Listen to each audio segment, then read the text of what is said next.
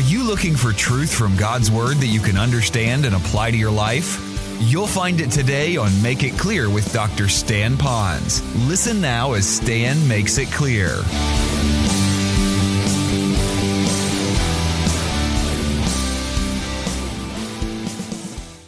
It could be something in me. So for a moment, just look, I want to enjoy Jesus. So if you want to enjoy Him, find out what's in you that's hindering you from enjoying Jesus, that's about you, and not blame others. We're going to talk about that in a moment. The third is to accept His invitation. Now we talked about, He said, come unto me, all ye that are labor and heavy laden, come unto me and I'll give you rest. We got that. But He also says, you that are thirsty, you come to me. So I have a God who says, I don't care how broken you are, or I don't care how lost you are. He says, I'm inviting you into me. I'm inviting you into my presence. I want you and me to be together with no walls. And so it's so neat to know that you have someone who wants you to be there. Let me ask you a question. Has there ever been a time in your life that you knew a lot of people were being invited to something and you weren't invited to that? Has that ever happened to you, that people were being invited that you knew you weren't invited and you couldn't really clearly figure out why you were left out? If that's happened to you, would you raise your hand right now? Family reunions, events, etc. Doesn't that kind of rip you? Well, here's what I'd like to tell you, is that Jesus is always inviting us. The problem is we don't always accept. There's some invitations, we get an invitation, we think, boy, I don't want to go to that. Then you others, well, they've invited me, I'm going to invite them. Okay, we're going to do this. All right, maybe it'll advance my business. It'll help me get whatever, so I'll go. And then there are some invitations. I want you to raise your hand on this. You open that up and it's like, wow, I got an invitation for this. This is really cool. How many of you had one of those? Would you raise your hand? I had one of those. I wasn't on the island very long with Carol, and some big wig in the military was able to get Carol and me an invitation, not just to go to Pearl Harbor, but to go to Pearl Harbor on base in a special place where they had the parade of ships. And it was that special, I forget what year it was, when they honored the vets in a very special way, and Tom Brokaw spoke. And we were able to go to this. I mean, I still have chicken skin thinking about that. But you know what? That's gone. It's over with. May never get another invitation. May never see anything like that again. But Jesus invites me all the time. So if you're not invited with another group, don't worry about it. Jesus is inviting you, and that's how you have relationships. So accept His invitation. And the L is look to His leadership. Remember that all that you're doing in life, you got to follow His leadership. If you look at the passage that we've been studying, and I can look up here for just a moment, even though you got Peter and the gang out there, if you watch, Jesus is still giving the directions. Cast the net. Come over here. Let me give you this. You need to do this. Feed here. Shepherd that. Follow me. So He is still the leader. And so I would hope that we've all come to a point in our life that we are listening to the leader, that we are leaning in the direction of what the leader has to tell us. Now, I'm not talking about the earthly leader. That's another message for another time. But I'm talking about in this context is listen to the leader. And the leader in our life, now watch carefully as I say this, is God the Father, God the Son, God the Holy Spirit. And the way we know who is leading us, not so much is it God or is it the Spirit or is it Jesus? Who is it? Is it of the Godhead leading us and not some other secular world force that's out there, is going to be found right in here. And so He does want to lead us. And perhaps, as I thought about this, isn't it interesting that when Jesus says, cast the net on the other side, they followed the leader and they got the result. And I'm wondering if all of us, in some measure, we have this feeling of emptiness in our life because we haven't followed the leader. We've tried to sort it all out ourselves, and it didn't happen. Now, I'm not telling you that you cast your net on the other side, that you're going to get rich, you're going to get over cancer. I'm not talking about that. I am talking about, watch this, the feeling, the inside sense of place, as we say here in Hawaii, when you did what God told you to do. How blessed that really is. That's the result that we really want.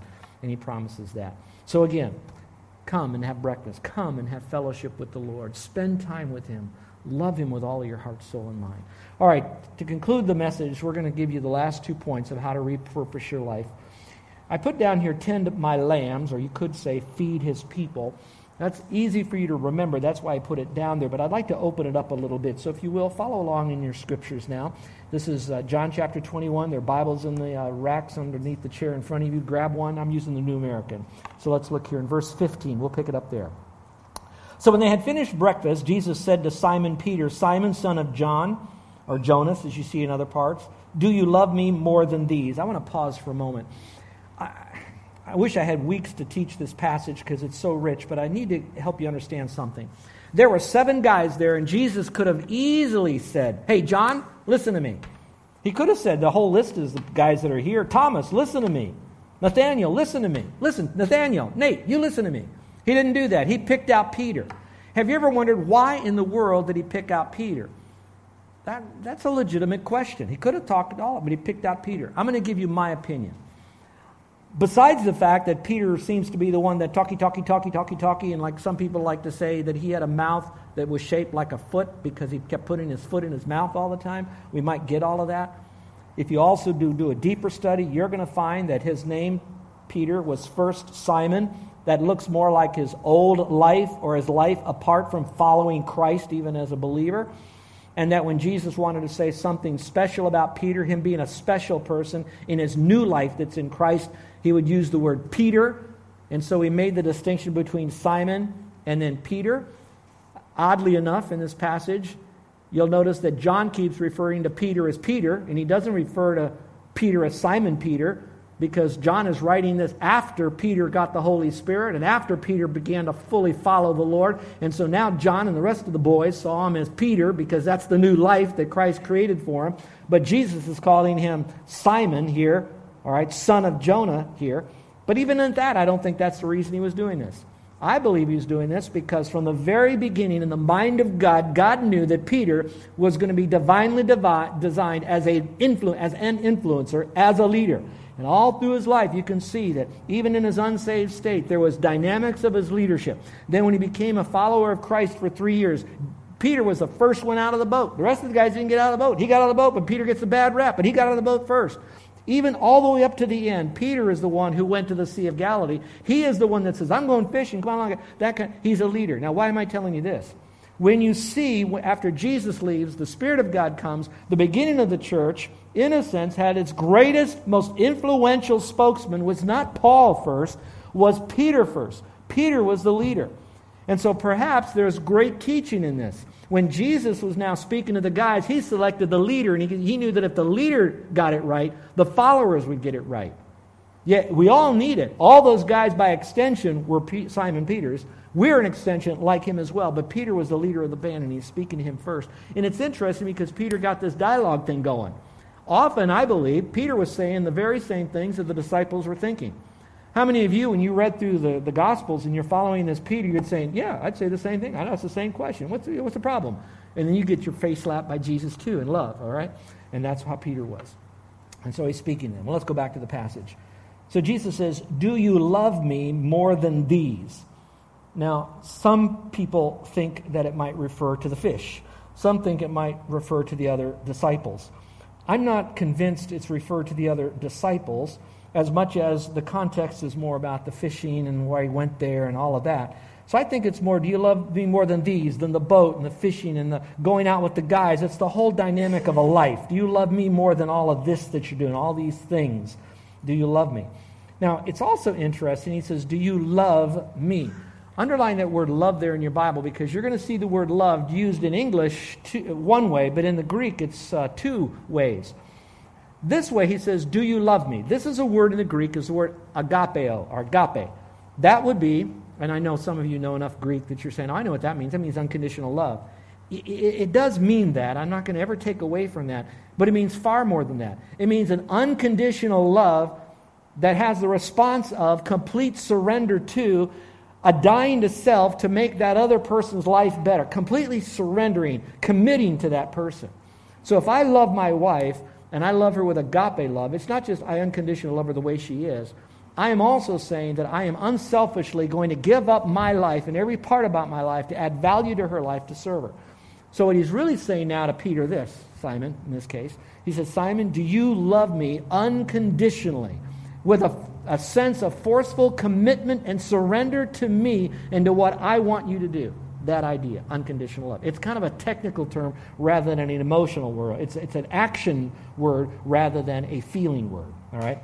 Let's go a little bit further. And so what did Peter say back to him? He said, yes, Lord, you know that I love you. That's a different word, love. That's the word filial love, and I'd like to make it more contemporary, and I'm going to call it an affectionate term. Lord, I show you affection. I affectionately love you. In other words, you're like my brother. It's like we have some things in common. We're close, all right? But it's not that unconditional, full surrender of a commitment to you. Yeah, I'm more affectionate to you than I am to a tree, that kind of thing.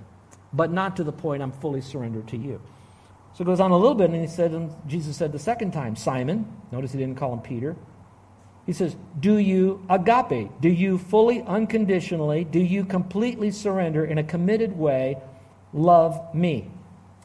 And Peter said, Lord, you know that I love you. Now go back to verse 16, when Jesus said, do you love me? In verse 15, he says, do you love me more than these? There's a little, you might say, yeah, I love you more than this, but maybe not more than that. Did you catch it? This is very technical now. Do you love me more than that? Yeah, I do love you more than that. All right?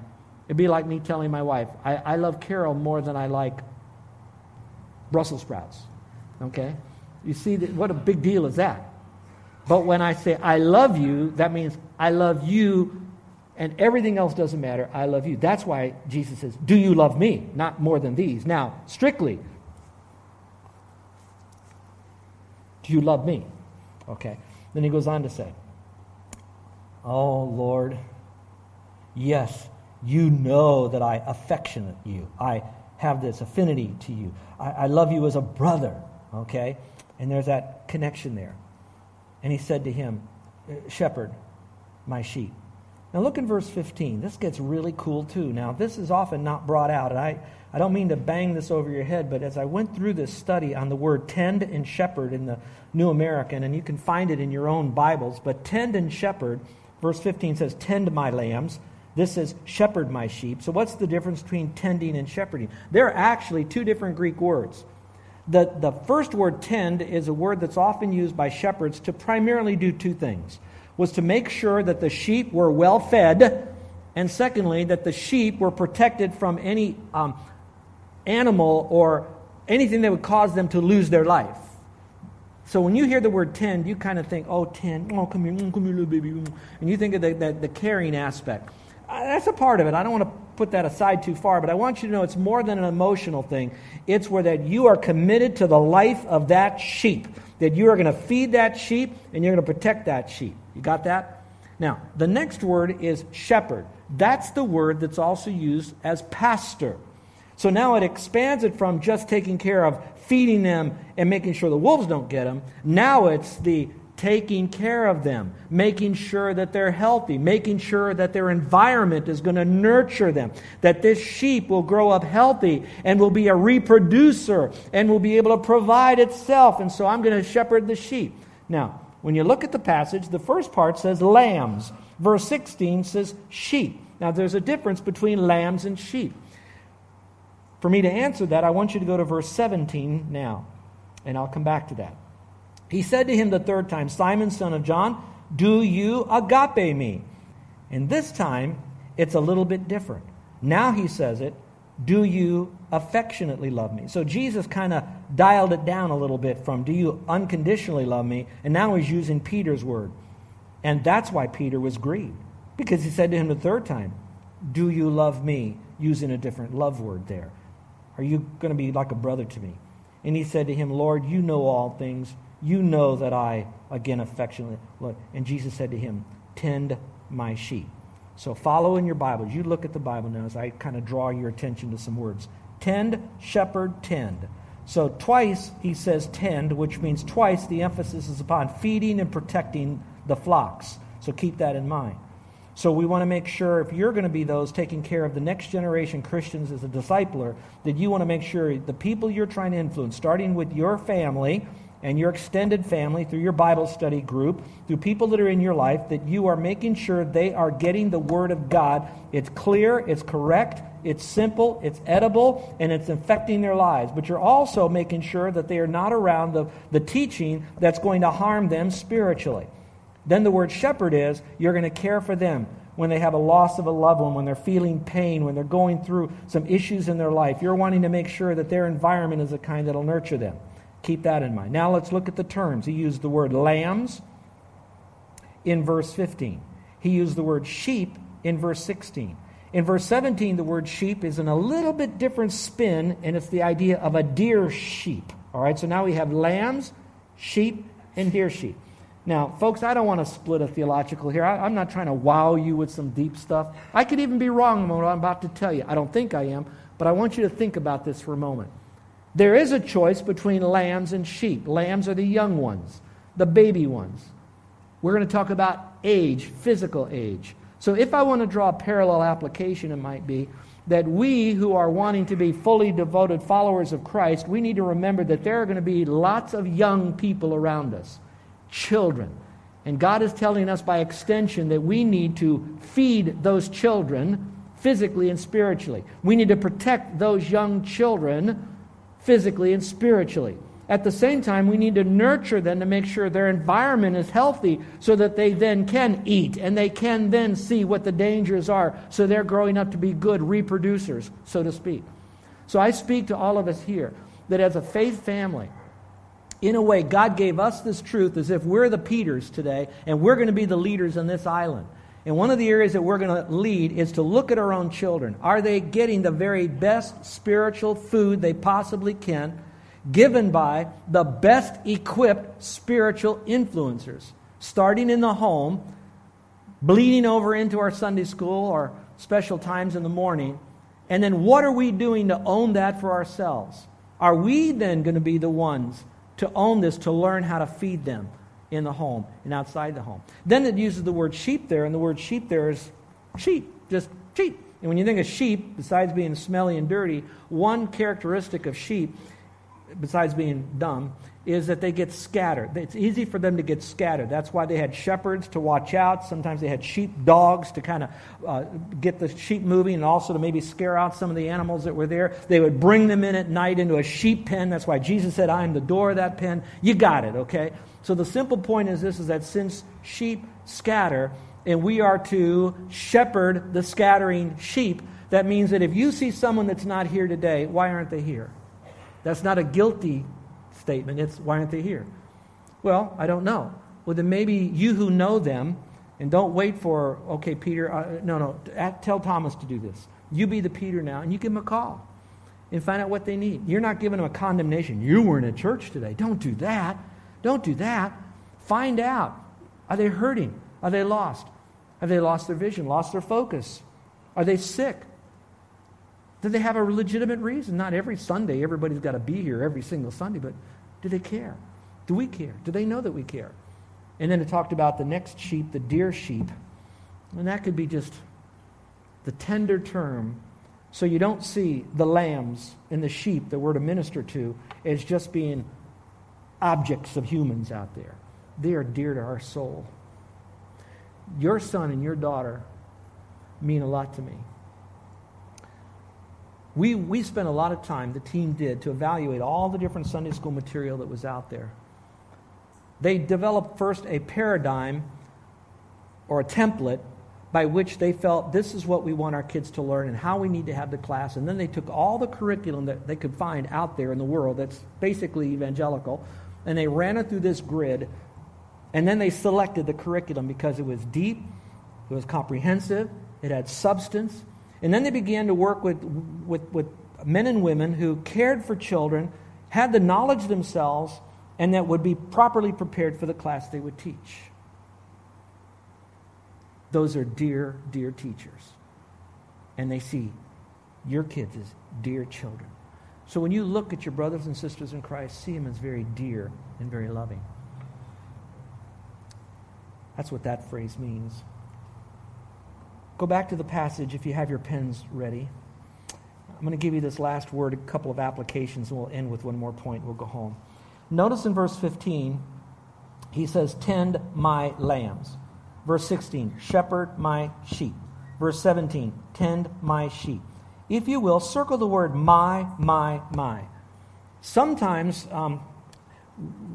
you can be so responsible, so conscientious, because remember, an overextension of a strength becomes a weakness. So you can become so caring and so much driven to take care of these people that you forget that those sheep belong to the Lord. You begin to control them because you now sense them as your sheep.